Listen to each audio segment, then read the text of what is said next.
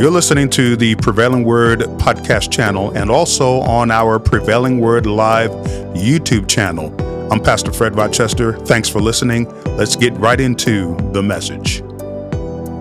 Please open up your Bibles to the book of Hebrews. Know that the screen says differently, but Hebrews, the 11th chapter.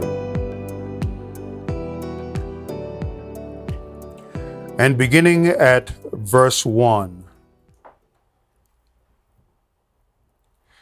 Now faith is the substance of things hoped for, the evidence of things not seen, for by it the elders obtained a good testimony. By faith we understand that the worlds were framed by the word of God, so that the things which are seen were not made of things which are visible.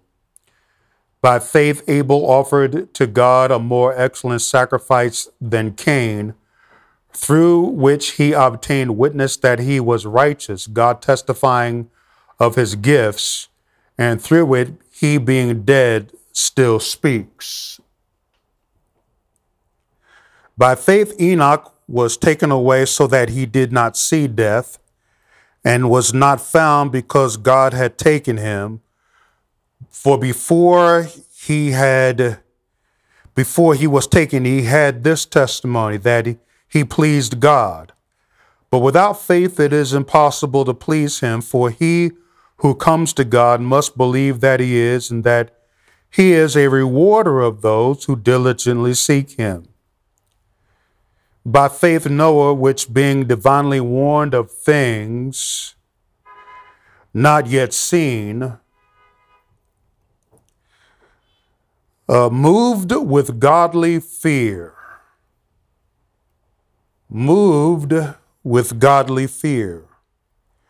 prepared an ark for the saving of his household, by which he condemned the world and became heir of the righteousness which is according to faith.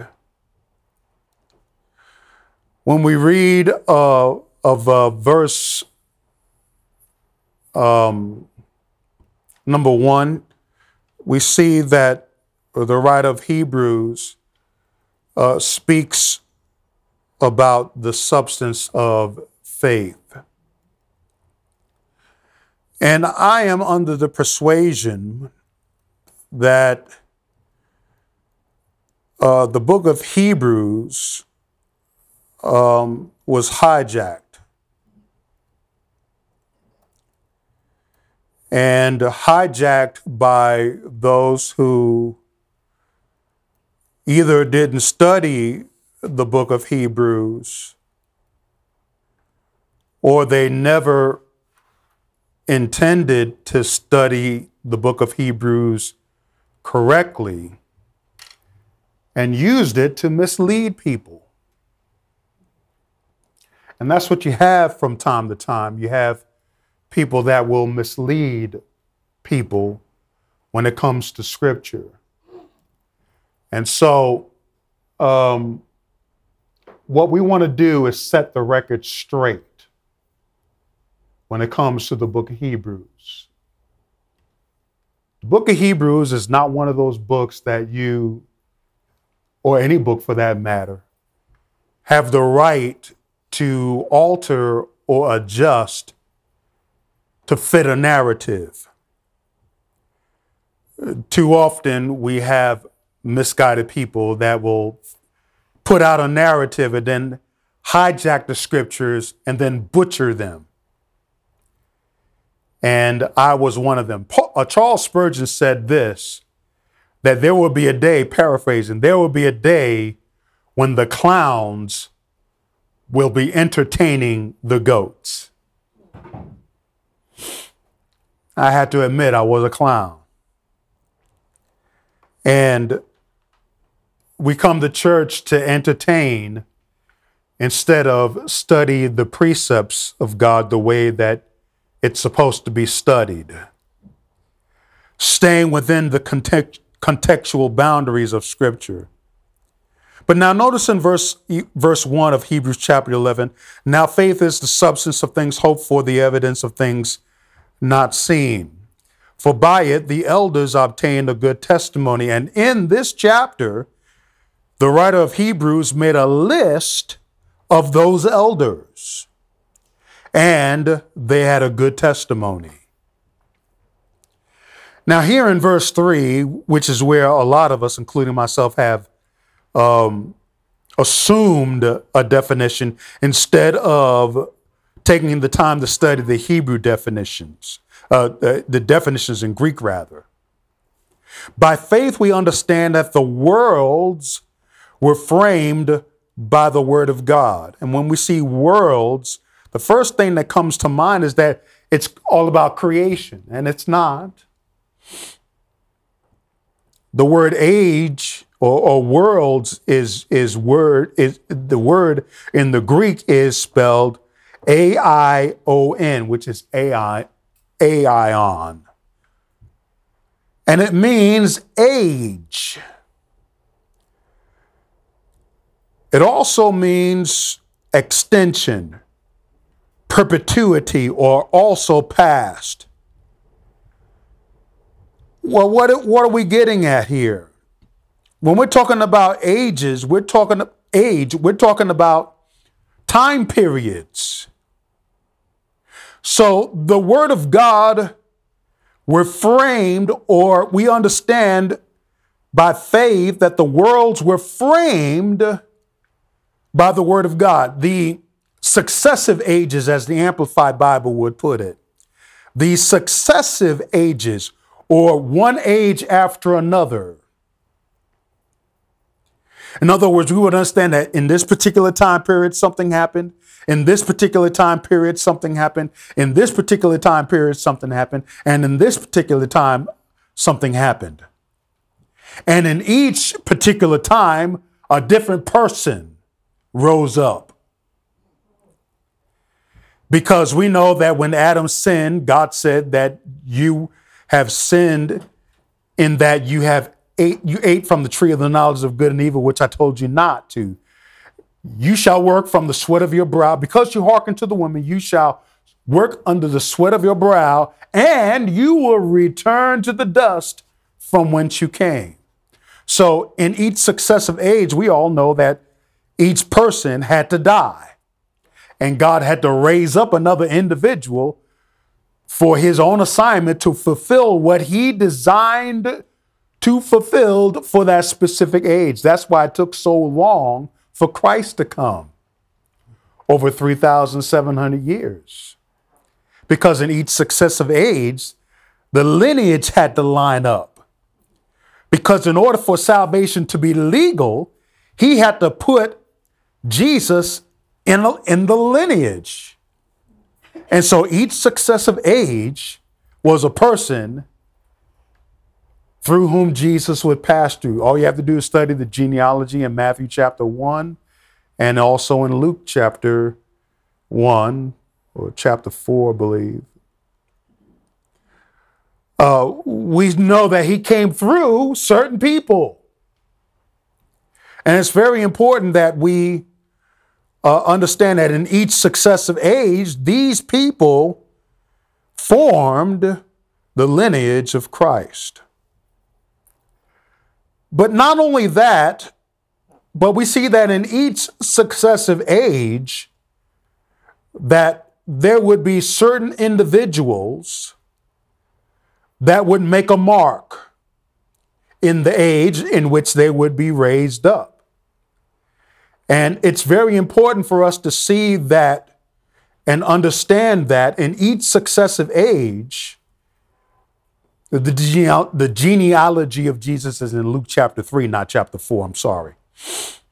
In each successive age, something significant happened. And so when we see framed by the word of God, that is that significant event that God wanted to happen. So that the things which are seen were not made of things which are visible. And when we see that, we can easily equate this with creation. But no, the subject is the word worlds, which means ages, which means time periods. so that the things which are seen, notice this, the things in the plural, which are seen, we're not made of things which are visible. It's very easy for us to look at the things that are seen and equate them with creation. Well, look at the planets, the galaxies, the stars, the moons, all of the things that God has created. But it is talking about a word from God for that specific age that are the things that we see. But they're not made of things which are visible. They're made from God, who is invisible. And so now we see in a particular age a word from God that took place, which we now see. Look at verse 4. And the person through whom God will use to bring the word of God for that age. By faith, verse 4 in Hebrews chapter 11, Abel offered to God a more excellent sacrifice than Cain, through which he obtained witness that he was righteous, God testifying of his gifts, and through it, he being dead still speaks.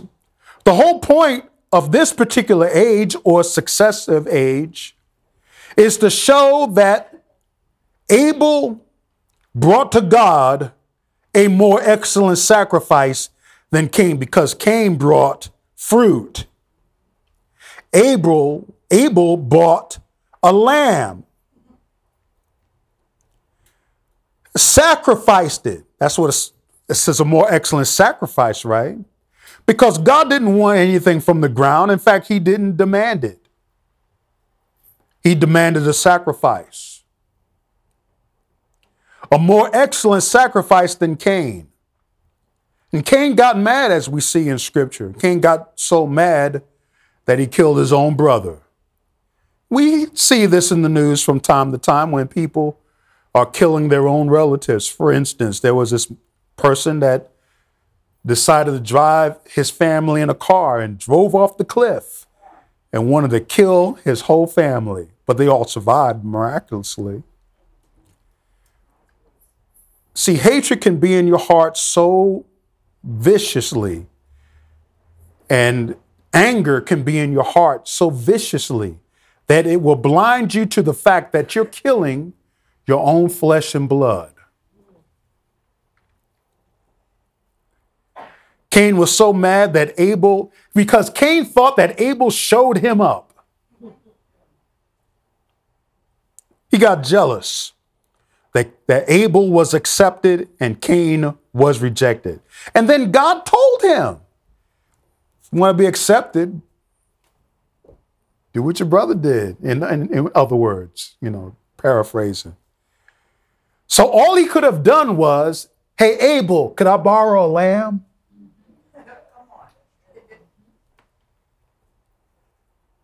And Abel would have said, sure, bro. No problem. Here. And then God would have said, I accept that. And that would have been the end of it. We wouldn't be hearing any more about Cain and Abel if he would have done that. But no, sin lies at the door, because his heart was full of hatred. You see, in order to stab somebody to death, you have to first stab them to death in your heart.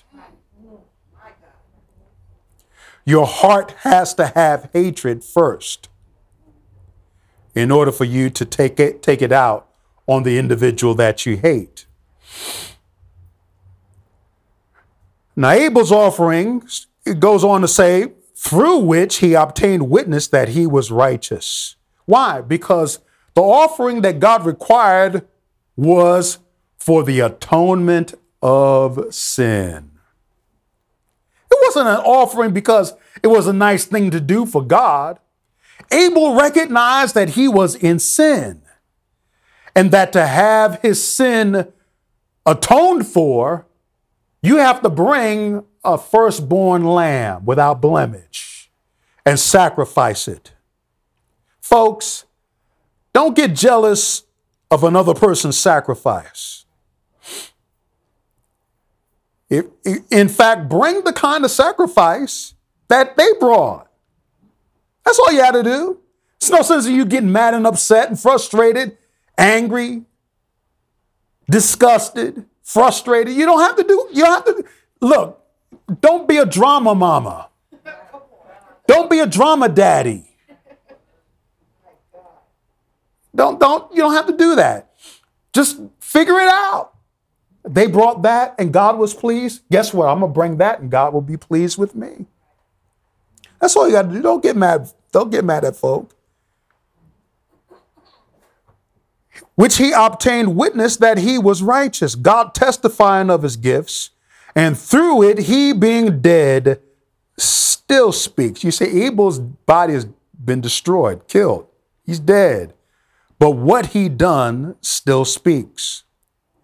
But one thing is for sure, the blood of Jesus outspeaks not only the firstborn or the firstborn as far as lambs are concerned that Abel bought as a sacrifice, but even Abel's own blood will never outspeak the blood of Jesus.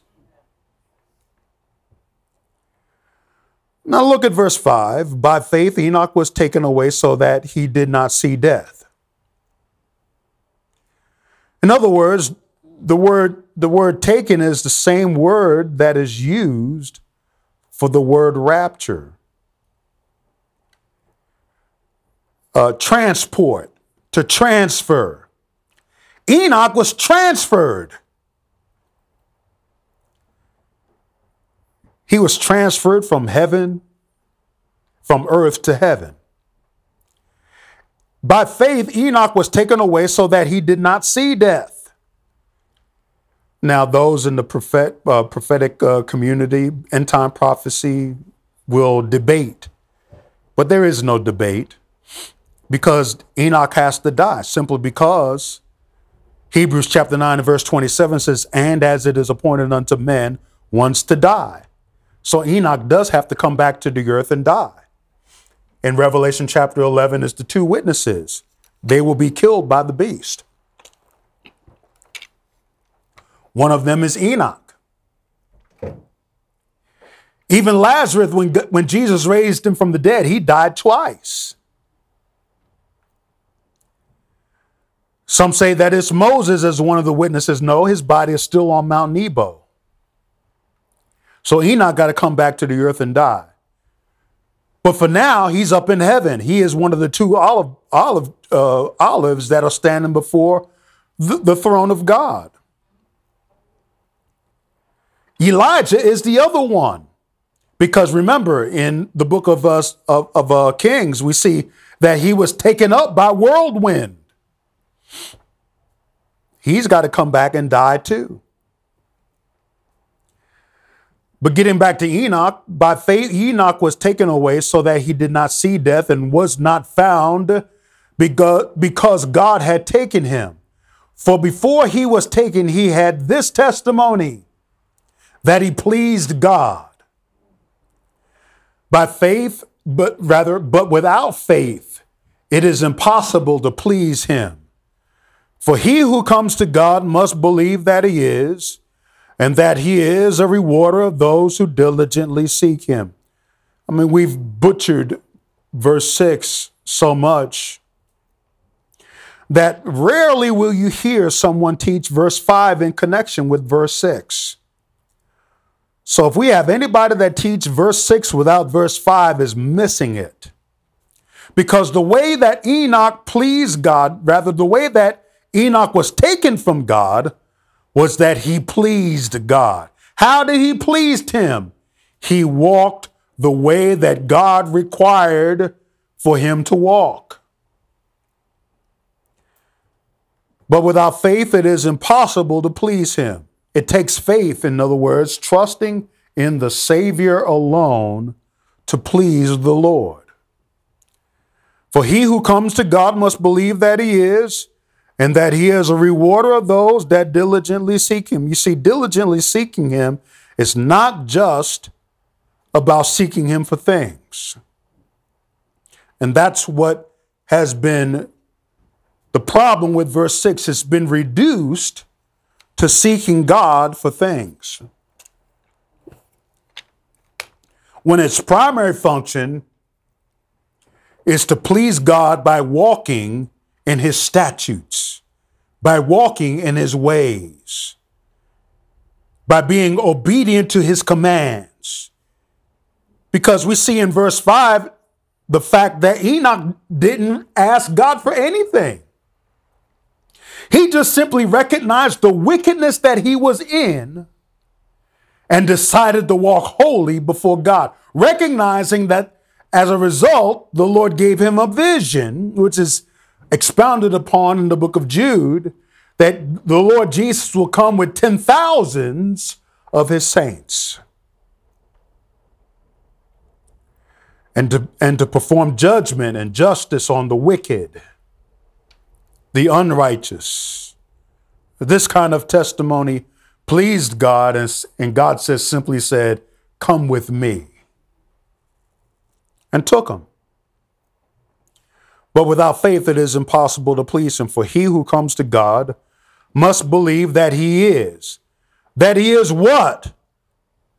Holy, righteous, just. Oh, but God is God of love. Yeah, the Bible says that in 1 John chapter 4, that God is love. But we tend to forget that God is also just, righteous, and holy, which is what Enoch was rewarded for. He was rewarded for the fact that he recognized that God was going to judge sin, not only after the time of Noah, but also in the last days. And so an example of this is found in verse 7. By faith, Noah, being divinely warned of things not yet seen. What does it mean to be divinely warned? It means that God is going to show you something that you haven't seen before. But what is it that Noah saw? Being divinely warned of things not yet seen. What was it that Noah saw? Well, we'll get to that in a moment, if you give me some patience. But notice this: moved with godly fear. And that's our subject, moved with godly fear. What does it mean to move with godly fear? Well, to move with godly fear meaning that you had to be afraid of something. This word fear means to be circumspect, to be apprehensive, reverence, to act cautiously, to beware, stand in awe, to fear and to reverence. Noah moved with godly fear. But what did he do? Look at the rest of the verse. Prepared an ark for the saving of his household. Prepared an ark for the saving of his household. So he must have saw something that got his attention to where he moved with godly fear to prepare an ark for the saving of his household. But you see, not only did he do this, but it also says this, by which he condemned the world. He condemned the world. His moving with godly fear caused him to build an ark by which this ark that he was building condemned the world. The word condemn simply means to judge against, to sentence, to damn, to give judgment against, to judge worthy of punishment. I mean, what if somebody came into your household and killed all your family members and you're the one that's left alive? Wouldn't you want justice? You want that individual to be charged with a crime, tried in front of a jury of their peers, found guilty of the crime, and the judge to pass a punishment worthy of punishment. Worthy of punishment. What would be a worthy crime? What would be a crime worthy of punishment is what I wanted to say. Well, if you kill somebody, you want a punishment that is commensurate or equal to the crime committed. Noah was a preacher. He preached the word of God while he was building. It's not a surprise to be preaching about the judgment of God and to condemn the world while you're doing it. Go to 2 Peter chapter 2 and verse 5. So this is how Noah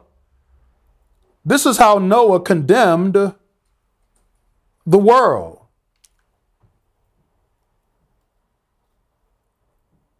Let's see. I'm sorry, 2 Peter chapter 2, 2 Peter chapter 2, verse 4. For if God did not spare the angels who sinned, but cast them down to hell and delivered them into chains of darkness to be reserved for judgment. Let me point something out with this verse before I get back into Noah. God did not spare the angel who sinned, but cast them down to hell and delivered them into chains of darkness. So there were angels that sinned way before. Now, we're not talking about the third of the stars that the tail of the dragon threw to the earth in Revelation chapter 12. This was before then. Now, these angels must have been some bad angels to be reserved in chains of darkness. I mean, not just cast into hell, but chained. So that way they can't do anything. To be reserved for judgment. And they're still there to this day. Now let's get back into verse 5 now. And did not spare the ancient world, but saved Noah, one of 8 people. Now watch this. Let's talk about God did not spare the ancient world. The ancient world that he's speaking of was the time of Noah, which the story we'll get into in a moment. But I wanted to point something out here that's very important. In verse 5. And did not spare the ancient world, but saved Noah, one of 8 people, a preacher of righteousness, being in the flood on the world of the ungodly. Not only was Noah building, but he was preaching, because the Bible says he's a preacher of righteousness. To preach means to herald. To preach means to proclaim. To preach means to shout with a loud voice. One person said it like this, and it's really spot on in my opinion. Sinners need preaching, saints need teaching. I'll say that again. Sinners need preaching, saints need teaching. And so that's why when you see the street preachers out there, men and women, you know, I was watching a woman street preacher. She was wailing. She was wailing so much that she grew a crowd of women. And they were trying to shout her down, but she had the mic. And she was preaching the word. But Noah was a preacher of righteousness. While he was preparing the ark, while he was building the ark, he was a preacher of righteousness, that God was going to destroy the world, and nobody paid attention.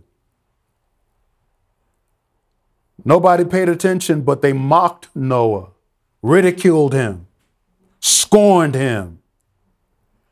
I can understand why it's a daunting task for people to go out and preach in front of a crowd that is hostile. I can understand it. But when you're called to preach, you muster the courage to suppress the fear of being injured or even killed, just to give them the word of God to be saved.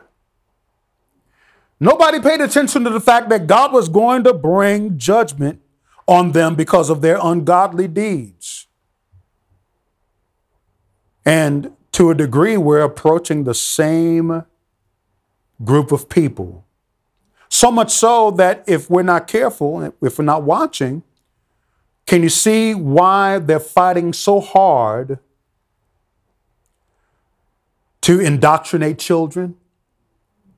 Because you're planting seeds within them that when they grow up, they will be anti-God. The Board of Education isn't concerned about reading, writing, and arithmetic. They're concerned about training the child to be haters of God when they grow up. We're seeing them having a desire to train a generation of kids that will disregard law and order and live lawless lives.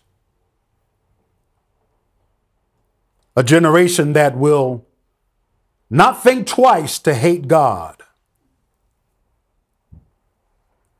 Noah was a preacher of righteousness, and they didn't even pay attention to a word that he said, because they all thought that God existed, but we don't want to pay attention to him. Oh, Noah, you're just full of it. In paraphrasing. For 100 lunar years, not Gregorian calendar years, lunar years. For 100, because a lunar year is shorter than a Gregorian calendar year. For 100 years, because God warned Noah at age 500. For 100 years, Noah preached, and God told Noah, man is only going to last 120 years. And sadly, I've seen a preacher butcher the 120 years. God promised us 120 years. Well, no, God promised us a long life. If God promised you 120 years, we have yet to see in this modern day lifetime, people get past 115, 118. And that's a very select few. We're not talking about a wide population. I mean, just butchered that scripture, because we all have an appointed day of death. But for 100 years, Noah preached righteousness, that God was going to judge the world, and nobody paid attention, much like today.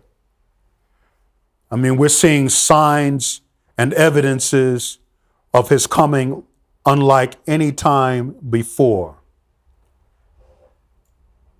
For instance, when God is about to pour out his wrath, you're afraid and you'll do everything exactly right, which is what Noah did, because you don't want to be destroyed with the wicked. In the last 5 years, several things took place.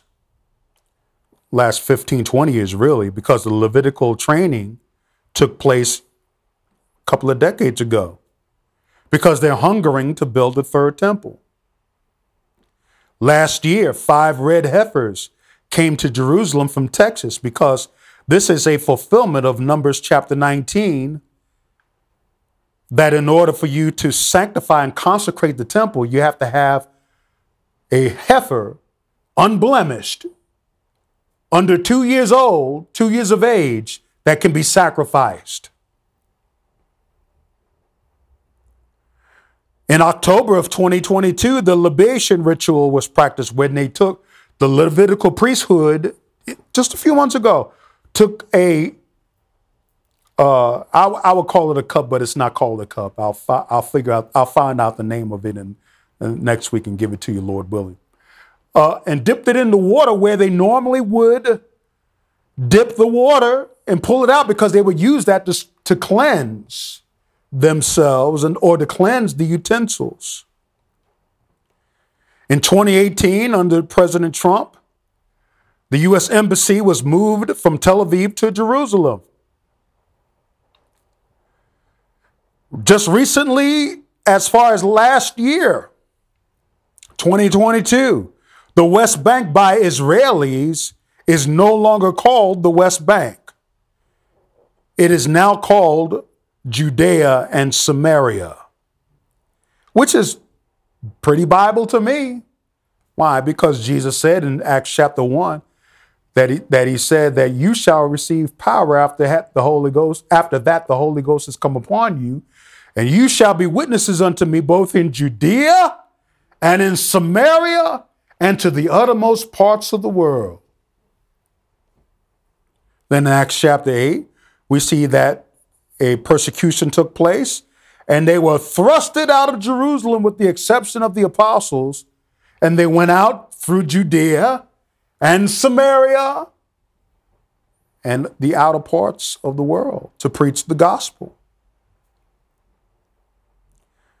Just last week, Ben Gvir walked the Temple Mount area, which in our morning session we discussed.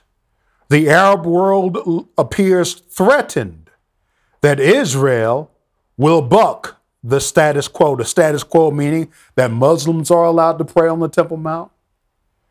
The Christians are allowed to pray on the Temple Mount, but Jews only on certain days can come up to the Temple Mount, but not on top where the Dome of the Rock is. Status quo meaning that they can do it, but you can't. Muslims and Christians can pray on the Temple Mount, but Jews cannot pray on the Temple Mount proper. If Jews pray there, it's a direct signal of the Jews to build the third temple, which means the Dome of the Rock may be destroyed. Here's another thing that took place that we need to pay attention to that lines up with the fact that this world is headed towards its destruction by way of the judgment of God that he will bring. The Golan Heights is now firmly under Israeli control. And settlements there and in Judea and Samaria are planned, which demands that the Palestinians must be displaced. Here's another further evidence of this. We see that in the last few weeks, Israel has been launching strikes in Syria, which is a sign that they are showing to the region that they will defend that area vigorously. The reason why Israel is launching strikes in Syria is to establish regional dominance in northeastern Israel. Israel is already being blamed for waging terror attacks, even though Hamas initiates the attacks. I mean, it's just like my mother beating me for something that my brother did. What? Why am I getting beat? And she would have an excuse ready, just in case. Just in case you did something. But why should Israel be blamed for terrorist attacks when they didn't initiate it? It's the terrorist organization Hamas and others and Hezbollah that initiates terror attacks, and they should be condemned and blamed. No, Israel is condemned and blamed. It's Israel's fault. But do you think Israel care? Nope. They're going to defend, and they're going to arrest and or stop the threat of anyone killing Jews. They have a right to self-defense. Why all this? Because the Messiah is on his way. But what few people are doing is looking at the judgment of God that will be poured out on the earth, and Israel being devastated for 3.5 years. Now let's get back to the story with Noah. Noah was a preacher of righteousness, but what was it that he saw? Well, let's go to the book of Genesis.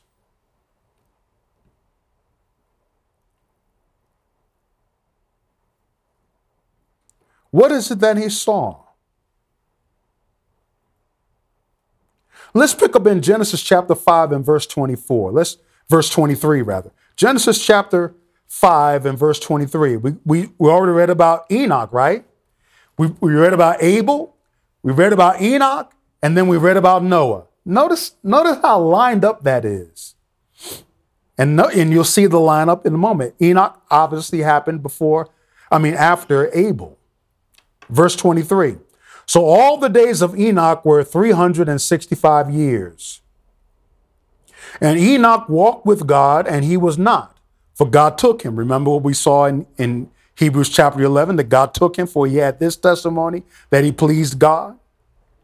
Verse 25. Methuselah lived 175 years. 187 years, 187 years, and begot Lamech.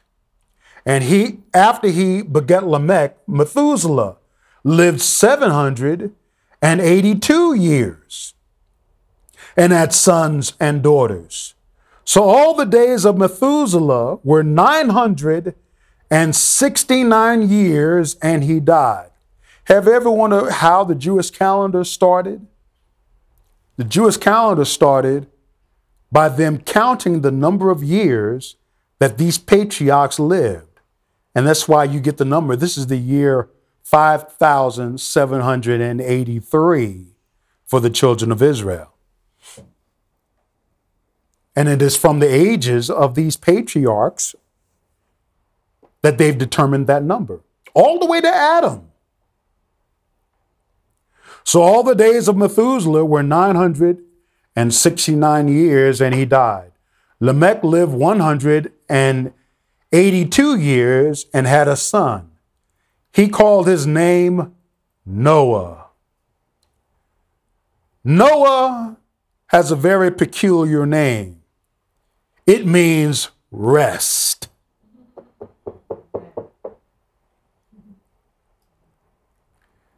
And he called his name Rest,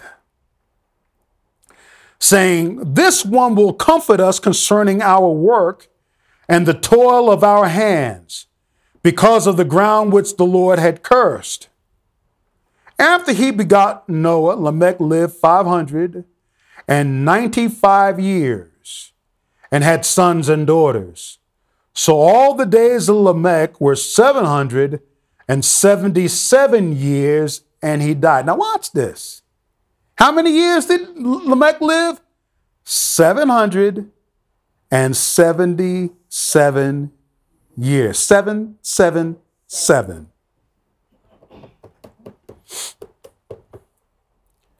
And Noah, meaning rest, was 500 years old and begot Shem, Ham, and Japheth. And for those of you that have studied Black history, some of you might be saying, well, where is black folk in the Bible? Ham. Now, you can't tell me that black folk don't like ham.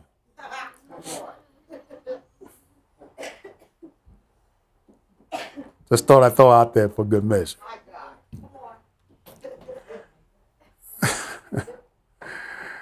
Ham, his name means hot. And even in the Hebrew, it is spelled, his name, Ham, H-A-M.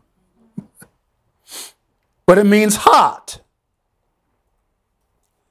The melanin in our skin. I'm just getting off on a side issue because I know that we all celebrate Black History Month, and we always talk about those individuals that have made serious contributions to the world, black folk, and there's nothing wrong with that. I highly suggest that you study.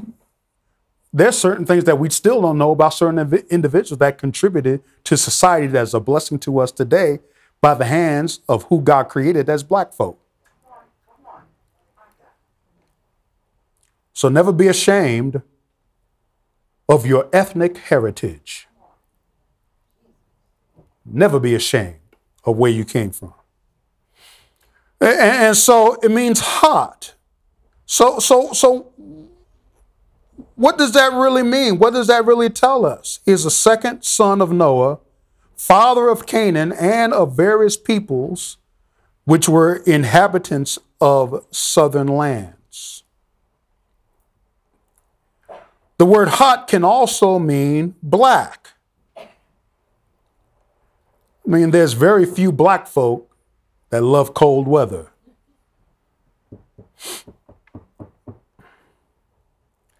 But enough of that, because I want to get back to Noah. And Noah was 500 years old, and Noah begat Shem. Shem is of the progenitor of the Arab world and other races connected to the Arab world. Japheth are our Caucasian brothers, and they love the cold. But now go to chapter 6 and verse 1 in the book of Genesis. Now it came to pass, when men began to multiply on the face of the earth, and daughters were born to them, that the sons of God saw the daughters of men, that they were beautiful, and they took wives for themselves of all whom they chose. Now, there's a great mystery about this, but we're not going to go into any of the mystery about this because there's a lot of speculation that you can get into by discussing who the sons of God were. And the Lord God said, my spirit shall not strive with man forever, or his spirit will not contend with men forever. You know that fighting got to come to an end. And we also got to realize that God didn't start this fight. You see, everything that happened was because the other guy started it. God didn't start this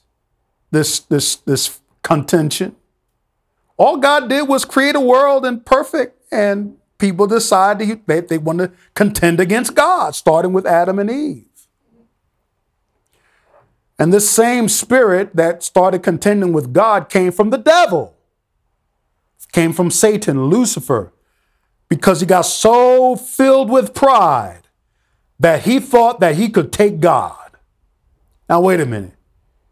For all eternity up until that point, you watch God create things. You watch God's power. You've seen God's glory. And all of a sudden, in your finite angelic mind, you thought that being that you were created by him, that you can take God. Never mind the song that your arms are too short to box with God. Even if you had arms, they wouldn't work. The Lord said, my spirit shall not strive or contend with man forever. For he is indeed flesh, yet his days shall be 120 years. This is speaking of the time in which he will start the process of the judgment to bring upon man. This is not a promise to you that God promised you 120 years. If that were true, then we would go past or beyond our date, which is common. Our average age, length of age for men is 73. For women, it's a little longer. But it's well under 120 years. So if God promised us 120 years, how come folk are still dying even before 73? Something to consider. Now, the Bible does tells us in Psalm 91 that with long life I will satisfy you, but you don't know how long your life will be. So you got to be very careful with the scriptures. Verse 4. There were giants on the earth in those days, and also afterward, when the sons of God came into the daughters of men, and they bore children to them, those were the mighty men who were of old, men of renown. We're not going to get into speculation because that's how you get into trouble. Then the Lord saw that the wickedness of man was great in the earth, and that every intent of the thoughts of his heart was only evil continually. You know how that is. Remember when before you came to Christ, your life revolved around the evil that you would do in your life. Whether it be adultery, fornication, homosexuality, sexual sins, stealing, lying, using the name of the Lord in vain, dishonoring your parents, covetousness, sowing discord among the brethren, being a false witness, and many other things. Your life centered around, my life centered around all of this. That all we would do was wake up to figure out what kind of evil are we going to do today. Now, we may not say it like that, but because of our nature revealed the kind of person that we were. How am I going to get high? How am I going to get drunk? How am I going to get laid? That's all our lives centered around. How am I going to steal and lie? Just imagine that there were only 8 individuals whom God would save and the rest of the world wiped out. Some will say that's unfair. God shouldn't do that. Ain't God love? He shouldn't have done that to these people. They ain't do nothing. Oh, yes, they did. They did evil continually. And God is righteous and holy and just. No one wanted to turn to God. They saw this big ark every day, wood being cut, pitch being put in between the wood, and the ark was getting bigger and bigger. For 100 years, Noah preached to the people, God's going to destroy. That's why he moved with godly fear. He recognized, because of what he saw from what God told him, that he would destroy the world. And we're going to see that in a moment. Then the Lord saw that the wickedness of man was great in the earth, and that every intent of the thoughts of his heart was only evil continually. And the Lord was sorry that he had made man on the earth. What? Yes, he was. Man, I'm sorry I made these people. Man, I'm sorry. The word in the King James is the word repent in the English. It's not that God sinned. It's just that God saw that what he had made perfect and then turned on him turned into this. And the Lord was sorry that he made man on the earth. And he was grieved in his heart, saddened. But also it means in pain and in anger.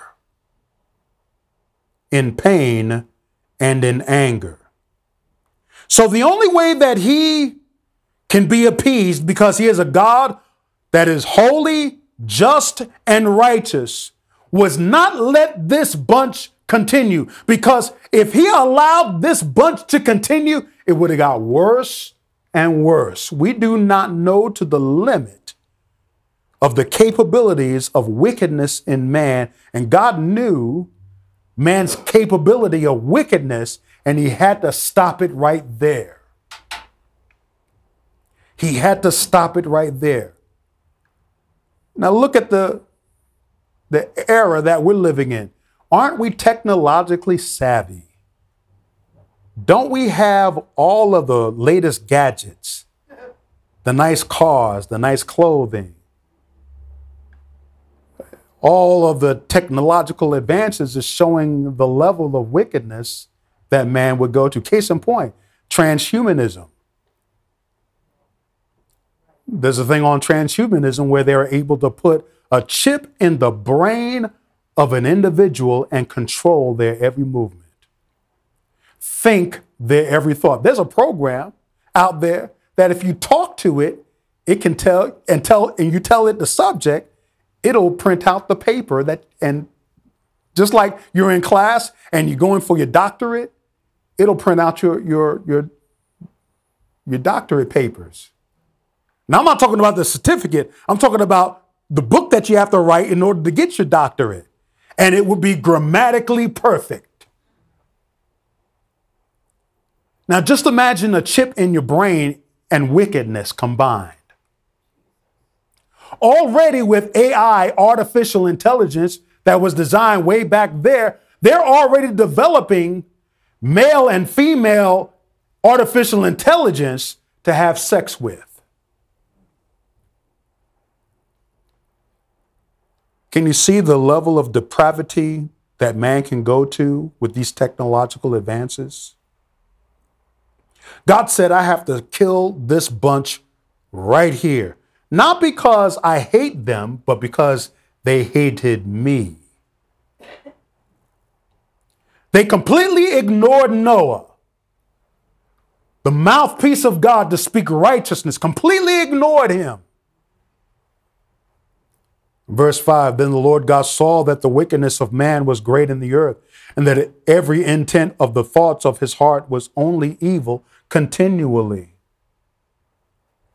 And the Lord was sorry that he had made man on the earth, and he was grieved in his heart. So the Lord said, I will destroy man whom I have created from the face of the earth, both man and beast, creeping thing and birds of the air. For I am sorry that I have made them. But thank God for verse 8. But Noah found grace.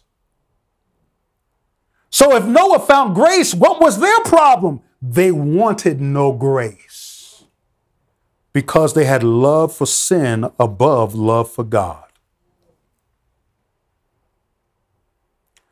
You see, it takes effort to find grace. It's just like when you lose a coin and you need it because you got a bill to pay and you got to pay the bill in full. So you're looking all over the house for that one penny. Why did I lost that penny? I needed that penny. And you tearing up the whole house for that penny. You have gone to great lengths to find this penny. Then after a while, you found that penny. It takes effort to find grace in the eyes of the Lord. And that's why the scriptures are designed in such a way that you have to search the scriptures. You just can't open up one book. You got to open a succession of books to find a particular subject. Here, Noah didn't have any books, but he saw the wickedness that was in the earth, but Noah found grace in the eyes of God, even before he was instructed to build an ark. Even before he was instructed to build an ark. Verse 9, this is the genealogy of Noah. Noah was a just man, perfect in his generations. Perfect? Yeah, perfect. The Bible says perfect, right? It means entire. Without blemish. Without spot. Undefiled. Even in his condition of dying, he was undefiled. In other words, he refused to walk in sin. You can keep yourself from sin, folks, and walk perfect in your generation. Not of yourself now. You need a new birth, of course. You do need to be changed in the heart. Noah walked with God, and Noah begot 3 sons, Shem, Ham, and Japheth. The earth also was corrupt before God, and the earth was filled with violence, much like today. Defund the police. People running away from New York City, California, Chicago, Illinois. They're running from these places because evil is allowed to prevail. The earth also was corrupt before God, and the earth was filled with violence. So God looked upon the earth, and indeed it was corrupt, for all flesh had corrupted their way on the earth. So what will be the remedy? Look at verse 13. God said to Noah, the end of all flesh has come before me, for the earth is filled with violence through them. And behold, I will destroy them with the earth. And then he begins to instruct Noah to build the ark. But notice what he said in verse 13. The end of all flesh has come before me, much like today, because the end of all flesh, as far as today, is surely upon us. You've been listening to our Prevailing Word podcast channel on Anchor, Apple Podcast, Spotify, SoundCloud, and Spreaker. Please check out our Prevailing Word Live YouTube channel. Links are also available on our Prevailing Word Ministries Facebook page. I'm Fred Rochester. Thanks for listening.